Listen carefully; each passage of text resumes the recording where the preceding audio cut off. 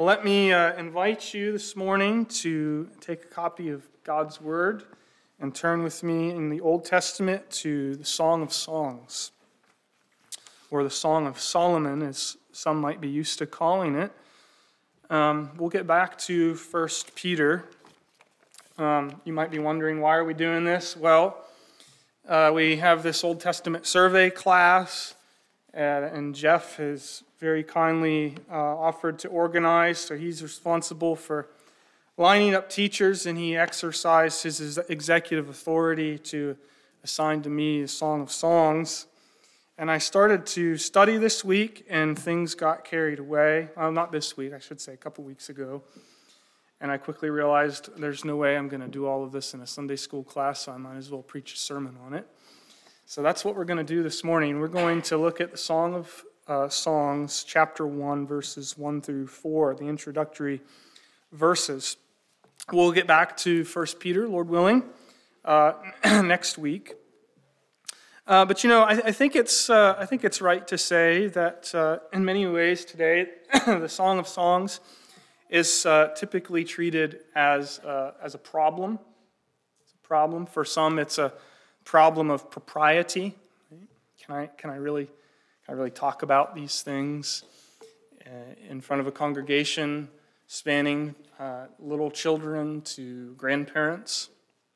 For others, it's a problem of interpretation. How should we read this book? How are we to understand the Song of Songs? And what are we to make of the seemingly fanciful interpretations of some of the giants of the faith throughout the Christian tradition? And finally, for some, it's a problem of genre. This is poetry, and love poetry at that. I think for many of us, we're comfortable with the epistles, right? Just give us the straight-up teaching of Peter or Paul or the Gospels. But love poetry? Well, that's not really in our wheelhouse, so no thank you. And as a result of these challenges, today I think Song of Songs is often ignored. In fact, one commentator I read even spoke of the functional decanonization of the book of the Song of Songs in the church today. But in contrast, Christians throughout history viewed the Song of Songs not as a problem to be solved, but as a clear and pivotal portion of God's Word through which we are better equipped to read the rest of the Bible.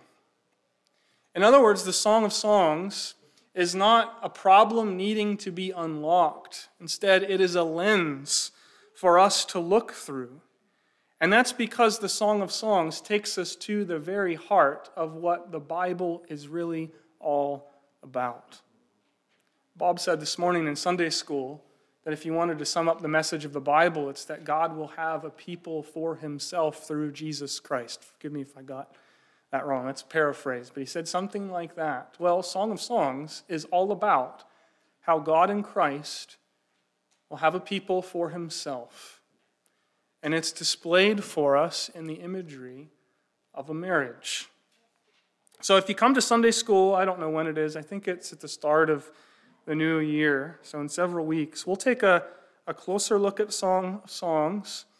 But today we're just going to think about how we should read the song, first of all, and then we'll reflect on a couple of its major themes that are repeated throughout this poem. So let's turn our attention to the reading of this passage, first of all, the Song of Songs, chapter 1, verses 1 through 4. Let's hear God's word together. The Song of Songs, which is Solomon's. Let him kiss me with the kisses of his mouth, for your love is better than wine. Your anointing oils are fragrant. Your name is oil poured out, therefore virgins love you. Draw me after you, let us run. The king has brought me into his chambers. We will exalt and rejoice in you. We will extol your love more than wine. Rightly do they love you. Well, the Song of Songs begins with an astonishing claim.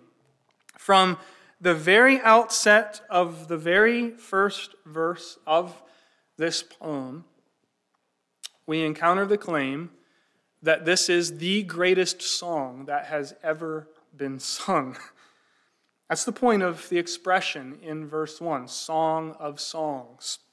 Like other biblical expressions, such as Holy of Holies or King of Kings and Lord of Lords, Song of Songs communicates that this is the greatest. This is the greatest of songs. It's a superlative. This passion-filled piece of poetry is the best, most sublime song ever written. And that's an astonishing claim, especially when you consider some of the other songs in Scripture. This song claims to be greater than the Song of the Sea in Exodus 15. Claims to be greater than Moses' song in Deuteronomy 32, greater than the Song of Deborah in Judges 5, greater than the Song of Hannah in 1 Samuel chapter 2, greater even than all of the songs of David in the book of Psalms. But why? Why? What makes this song stand out as the Song of Songs, the greatest song of all? Well, I want us to think about that question this morning as we reflect on this song in three parts. We'll start by looking at the introduction, the first 4 verses that we've just read, and then we'll go on, as I said, to consider 2 refrains that are repeated throughout this song, which give us 2 themes that we're going to reflect on. But before we look at the introduction, I think it's worth asking the question, how do we read this book? How do we rightly read this love poem? Now, we're painting in broad strokes here, but historically, there have been 2 primary ways the song has been interpreted. On the one hand, some have said that this love poem isn't really about marital love. It's a love poem, yeah, but it's really just meant to point us beyond itself to a spiritual reality, namely the marital, covenantal love of God for his people.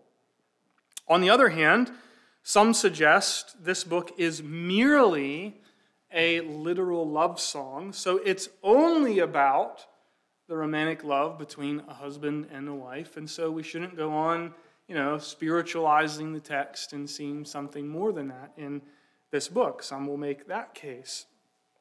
And these 2 approaches, they've provoked a lot of debate throughout the history of interpretation. For my own part, I'm convinced that the most faithful reading of the Song of Songs is one that refuses to make a simplistic choice between these 2 ways of reading, which are really not rightly understood if they are divorced from one another. And so the Song of Songs celebrates the earthly ecstasy of love between a husband and wife while pointing to something greater. And I think significant problems arise if we focus on one to the exclusion of the other. We need to reflect upon both if we're going to rightly read this greatest song of all. And so, for example, those who reject that this is about marital love, they're not only forced to deny the obvious, but often end up making some rather odd and weird statements. Right, so those who reject that the Song of Songs really is talking about marital love inevitably end up having to say some awkward things. We have some examples of this within our own circles. So, for example, Matthew Henry. Many of us appreciate Matthew Henry's commentary on the Bible. Matthew Henry, when he comes to the Song of Songs, says, when we apply ourselves to the study of this book, we must forget that we have bodies. And that I hope that strikes you as not only odd, but incredibly unhelpful. because it tears apart what God has joined together in the human person. God not only created and blessed human beings with bodies, but with complementary male and female bodies so that they could be physically joined together in marriage. And this song is an unblushing celebration of that physical union. On the other hand, those who reject the greater significance of the song with reference to God's covenant love for his people, they not only miss the main point of the song, but by extension, the main point of the whole Bible. They are like those Jesus speaks or rebukes really in John chapter 5, verse 39. You search the scriptures, for in them you think you have eternal life, but it is they that bear witness about me. And so while there should be no question that the song celebrates marital intimacy, we can't stop there.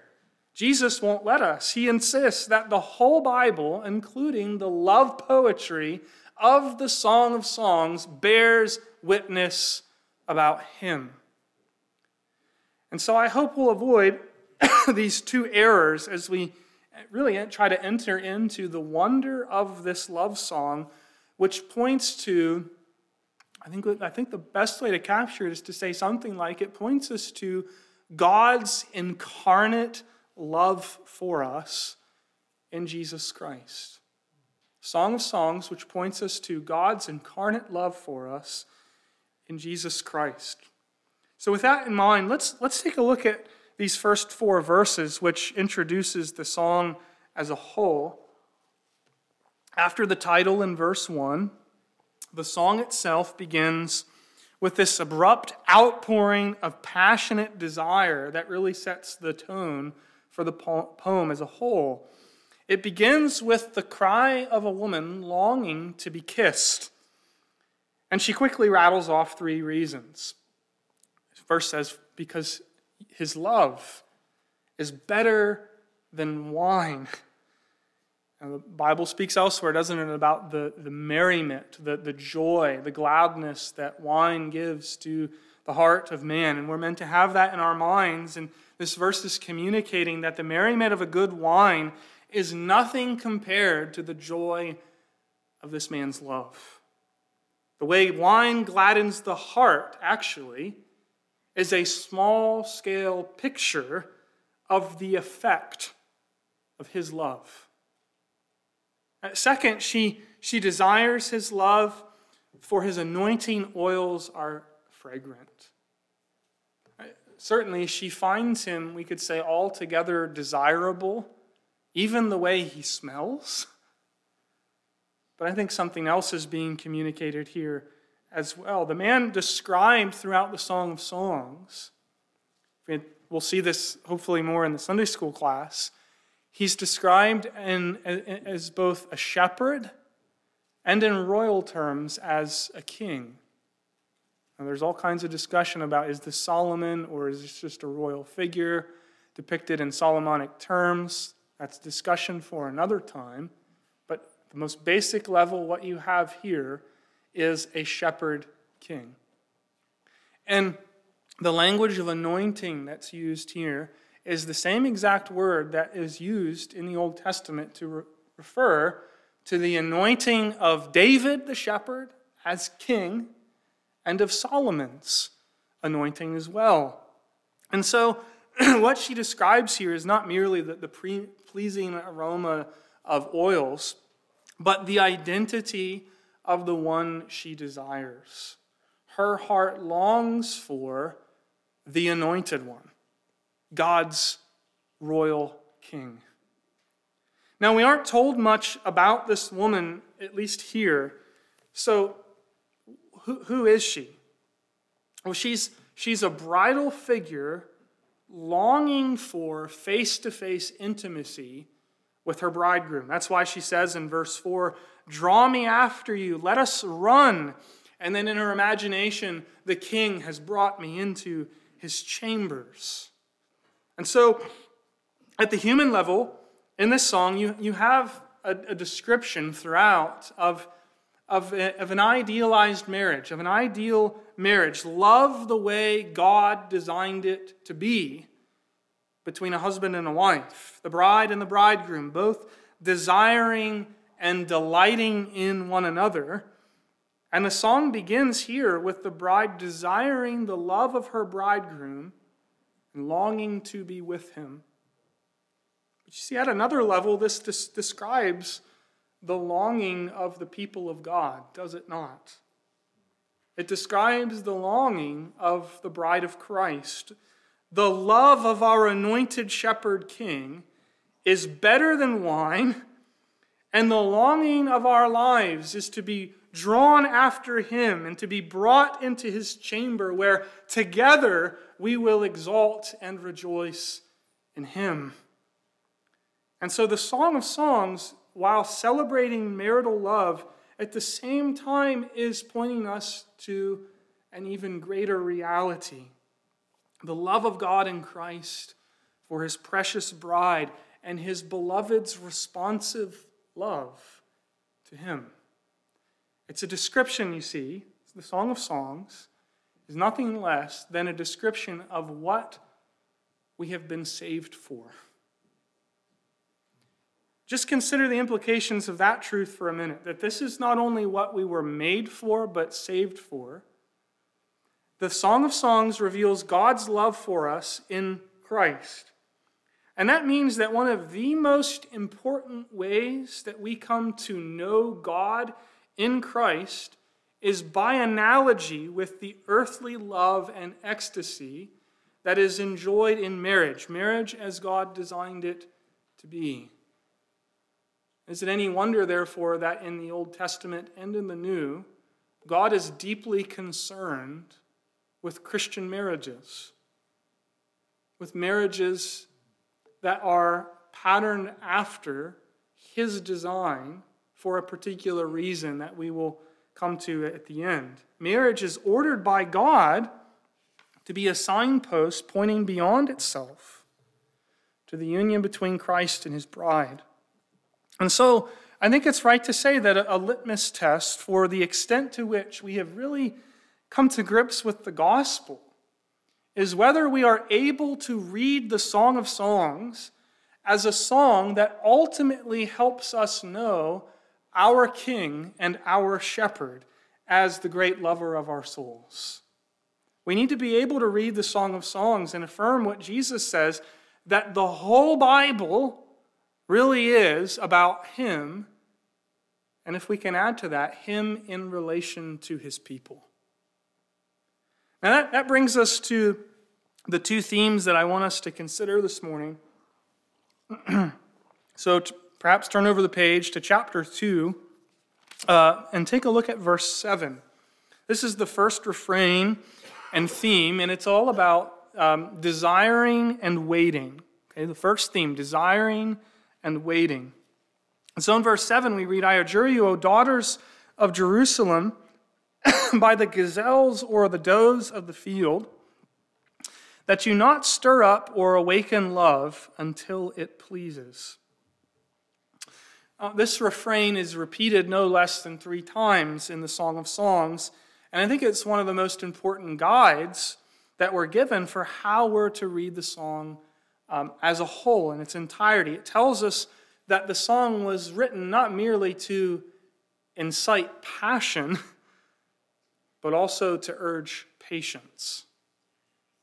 Now, does that sound strange to your ears, that one of the goals of the Song of Songs is to incite passion and to urge patience?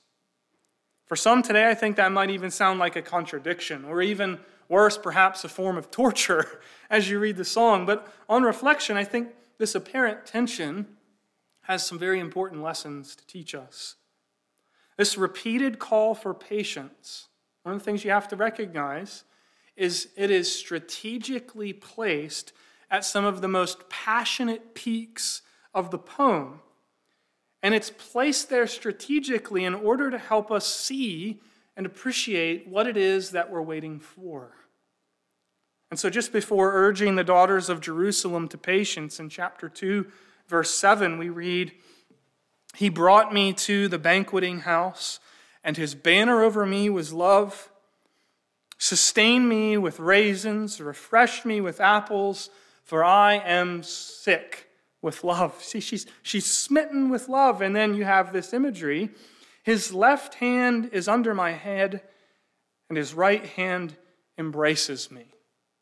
Takes us to this passionate peak, and then it says, I adjure you by the gazelles and does of the field, that you not stir up or awaken love until it pleases. Now, what's going on here? Why is this call to patience repeated in these strategic places throughout the song? We need to recognize that it's not to repress passionate desires, but rather the intention is to refine them. We need to understand that the Bible's intention is not to repress human desire, but to refine it. So right when we get to some of the most excited and even intimate parts of the poetry, this call to patience interjects. And again, the point is not you need to repress those strong desires. It's that you need to wait for the proper time so that love can be fully and rightly enjoyed. Don't you think that speaks a needed word to people today? In a culture that sells the message that sex is all about satisfying your own desires and not service and love to another.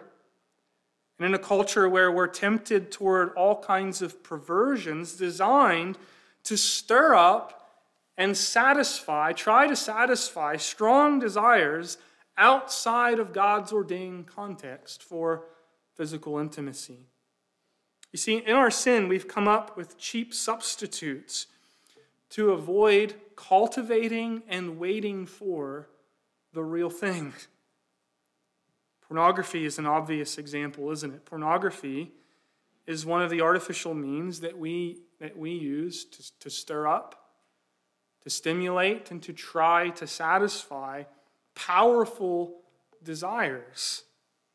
But ask yourself, what does pornography actually do? It doesn't satisfy anyone, does it?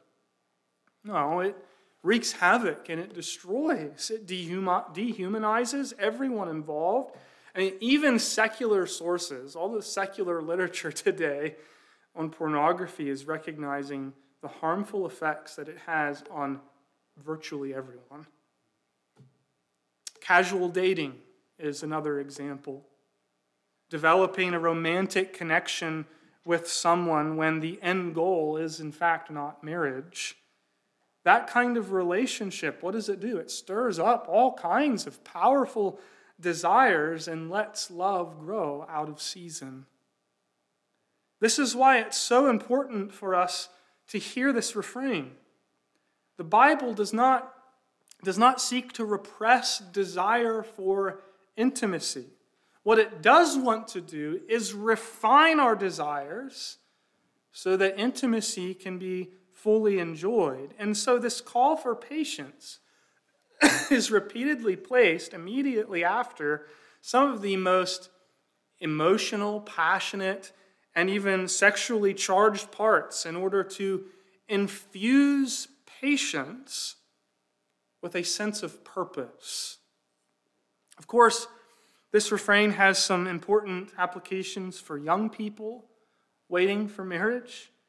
After all, we could say that's the group that's directly in view here, addressing the daughters, the young women of Jerusalem, though I think it has reference to another group as well. But the truth, and that's what I want to get to here, the truth is that this call to patience has significance for all of us. Because as members of the bride of Christ, we're all waiting, aren't we?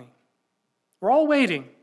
We are all waiting for Jesus, our bridegroom, to appear. We are all waiting for face-to-face fellowship with him, and we're all longing for the marriage supper of the Lamb and the consummation of all things. Not too long ago, Travis and Kelsey were married at the Huntsberger farm, and not too long before that, Caleb and Lindsay were married at the Van Grauw farm. And at both receptions, they had, I don't know, is it actually called an anniversary dance? Is that what it's called? We'll go with that. The anniversary dance where couples are invited out onto the dance floor, and then, if you've been married for less than 5 years, go be seated. 10 years, go be seated. And eventually it's whittled down to a single couple that has perhaps been married for 40, 50, perhaps even 60 years. And that happened at both receptions. And both of those occasions stuck in my mind because there we were on those days celebrating these newlyweds. And now there we were celebrating God's grace to this couple who's been married for most of their lives.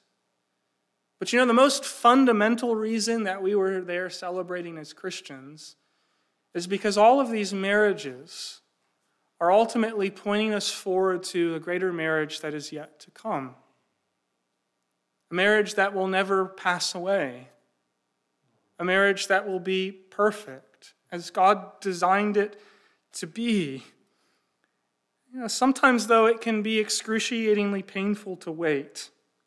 But the Song of Songs is reminding us that it'll all be worth it. John gives us a glimpse of what's to come as we wait as Christians. In Revelation chapter 21, he says, "Then I saw a new heaven and a new earth, for the first heaven and the first earth had passed away, and the sea was no more. I saw the holy city, the new Jerusalem, coming down out of heaven from God, prepared as a bride adorned for her husband." Who is this bridal city? It's the people of God. "And I heard a loud voice from the throne saying, 'Behold, the dwelling place of God is with man. He will dwell with them, and they will be his people, and God himself will be with them as their God.'" See, brothers and sisters, the new Jerusalem, the people of God, prepared as a bride adorned in fine linen, bright and pure for her bridegroom.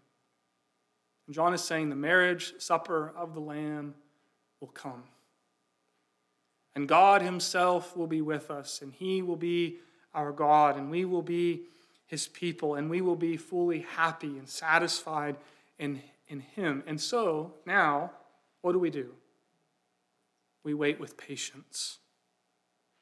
We wait for Jesus Christ to appear so that we may be with him where he is. And the Song of Songs gives us a picture of that. And so that's the first theme that not only informs those who are preparing for marriage, but informs all of us as Christians as we await the marriage supper of the Lamb, this theme of desiring and waiting.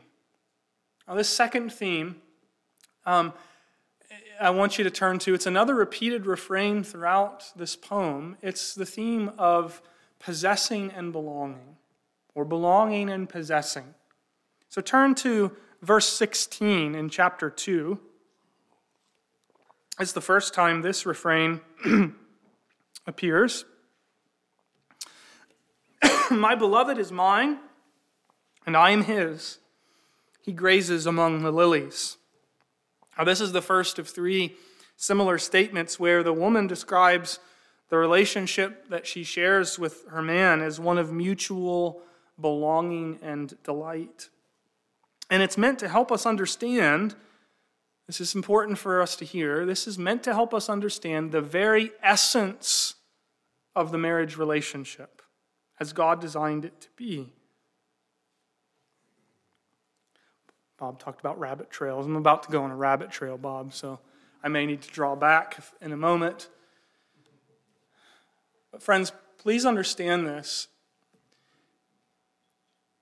If we think the marriage relationship at its most basic level, at its most fundamental level, is meant to be understood in terms of authority and submission, we are badly going to distort God's design for marriage. And folks who take that particular position, everything's about who's in charge, who has the authority, and who's supposed to submit, usually that's also their view of God and how we relate to him. God is the authority, and our life is one of abject submission. Now, without jettisoning the biblical concepts of headship and submission, we need to understand that marriage, as God designed it to be, at its most fundamental level, is about love and companionship. If we get that wrong, we're going to distort God's design for marriage.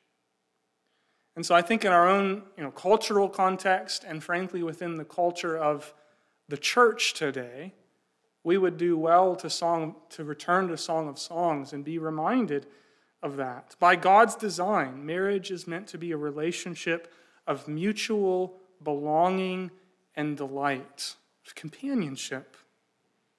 If you trace this theme throughout the Song of Songs as a whole, you'll discover a progression of this theme of belonging. The very first time this theme appears in the passage that we've just read, the woman initially focuses on possessing her beloved. You notice that? My beloved is mine. And then she talks about belonging to him, right? He is mine and I am his. That's the order of the first refrain. But then, this is so fascinating. The next time this refrain appears, the order changes. So in chapter 6, verse 3, she doesn't begin with, my beloved is mine, but with, I am my beloved's. Isn't that an interesting development, an interesting shift in the refrain? The focus now initially is on belonging. And that's not all, because the last time the refrain occurs in chapter 7, verse 10, the woman has all but lost herself as she says, I am my beloved's, and his desire is for me. Now, what makes this dramatic progression all the more striking, I think, is that there are only 3 places where this particular Hebrew word for desire occurs in the Bible. The first one might surprise you. The first time this word for desire appears in the Hebrew Scriptures is Genesis chapter 3, verse 16. There we read, and this is the new ESV translation of this passage. Again, the context here, after the fall, God announcing judgment on Adam and Eve, the serpent, and really all of creation. He says, I will surely multiply your pain and childbearing. In pain you shall bring forth children. Your desire shall be contrary to your husband, but he shall rule over you. Now that's the ESV's revision of the text. And if you were with us for our Sunday school class on gender, I was pretty upfront by saying I think that's not a helpful translation at all.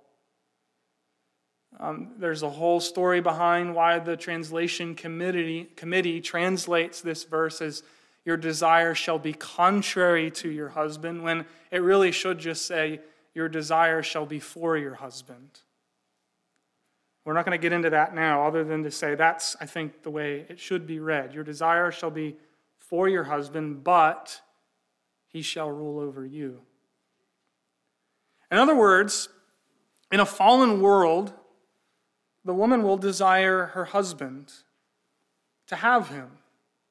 Now, in a fallen world, of course, that means that desire itself will be disordered at times. But desire itself to have and to belong is not itself a bad thing. It's not a sinful thing. But the verse goes on to say that the relationship will be further distorted, not only by disordered desire at times, but distorted because the husband will now sinfully seek to extend the dominion mandate which God had given him to rule over all of creation, now to his bride, something he had never been charged by God to do. He was never charged by God to rule over her, but to rule with her by his side. See, the Hebrew word, it appears a second time in the very next passage in Genesis chapter 4, verse 7. And you'll know that this time the word for desire refers to sin's desire to have Cain. And here, of course, the connotation of desire is negative, right? Sin wants to have Cain in order to destroy him. But guess where? You already know, but guess where this final occurrence of this Hebrew word for desire occurs in the Old Testament? It's here in Song of Songs, chapter 7, verse 10. It's the last place that it's found in Scripture where the woman puts her beloved before herself and says, I am my beloved's and his desire is for me. And notice his desire is not to rule over her in some kind of domineering way. Indeed, he rules for her, but his desire is to have her as his own and to delight in her. So you see what's being communicated in this refrain. It's really wonderful news at the end of the day. At the level of earthly human marriage, it reminds us that one of the purposes of marriage, one of the fundamental purposes of marriage, is the purpose of companionship, of mutual belonging, and that even in this fallen world, such desire and delighting is possible by the grace of God. It won't be perfect. It won't fully satisfy, but it can be good. Excuse me. See, throughout the song, the bride desires her husband and takes delight in being his. And by the end, her sole focus is on belonging to him and his desire being for her. And the desire here, it's not sinful, it's not self-serving, it's the desire to have and to hold. It's the desire for companionship, withness. And this is a picture of marriage as God designed it to be, because human marriage, again, is meant to be a picture of something far, far greater. And today we see this in marriages where husbands and wives, they put each other first, where they delight in belonging to one another and being each for the other. And as we witness it, don't we have to say it's a beautiful thing to behold, because in a marriage where a husband and wife put each other first, we have, as it were, a small-scale picture of paradise. I know some of us are here this morning, and probably all of us in one way or another are thinking, well, this isn't a description of my marriage. That's also one of the points of the Song of Songs, dear friends. That yes, earthly marriage is a gift. And it's a good thing. Sometimes it's a hard and heartbreaking thing. But in the end, it was never meant to ultimately satisfy human desire and human longing. It was designed by God to point us to something that's eternal and unending and perfect. The marital love that God has for his people in Jesus Christ. And so there's wonderful hope and encouragement for us as we read through the Song of Songs in the midst of troubled marriages as well. But we should be thankful for the precious glimpses of marriage as God designed it to be in this life that we have. Because what does it do? Well, at the end of the day, it makes Jesus look more glorious.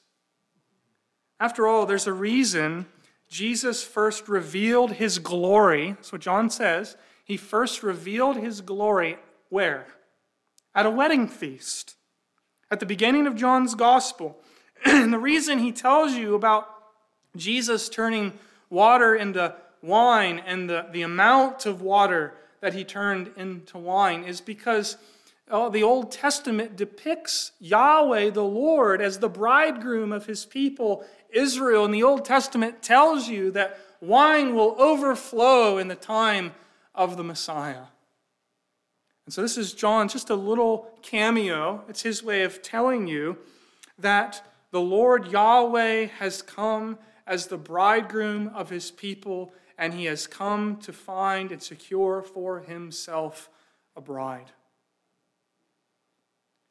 And that bride is actually pictured for us in the Gospel of John 2 chapters later, in John chapter 4. And guess who? The Samaritan woman at the well.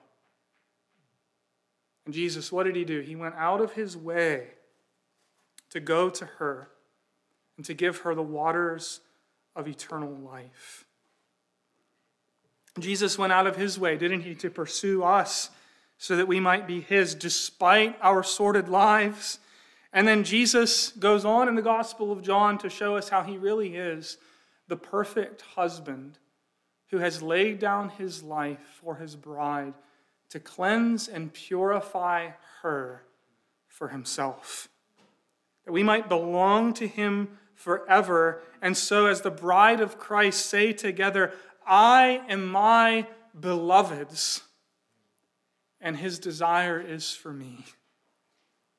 And so come back to that question, how can this be called the Song of Songs, the greatest song of all? This is rightly called the Song of Songs, brothers and sisters, the greatest song of all, because as Paul concludes in Ephesians chapter 5, that the mystery of marriage is profound, and I am saying that it refers to Christ and the church. Let's pray. Father in heaven, we thank you for the riches of your word and the many different ways that Christ is revealed to us, in the many different ways that Christ meets us in the Scriptures. Thank you for this love poem, the Song of Songs, which says so much to us of your love for us in Christ Jesus. And we pray that as we enjoy his love, that we would grow in our love, our returning love to him, and all look forward as we wait to the day of his appearing in the marriage supper of the Lamb. And Lord, we thank you that all our desires, all of our longings will be fully and finally and eternally satisfied in him, our Savior, the Lord Jesus Christ, in whose name we pray. Amen.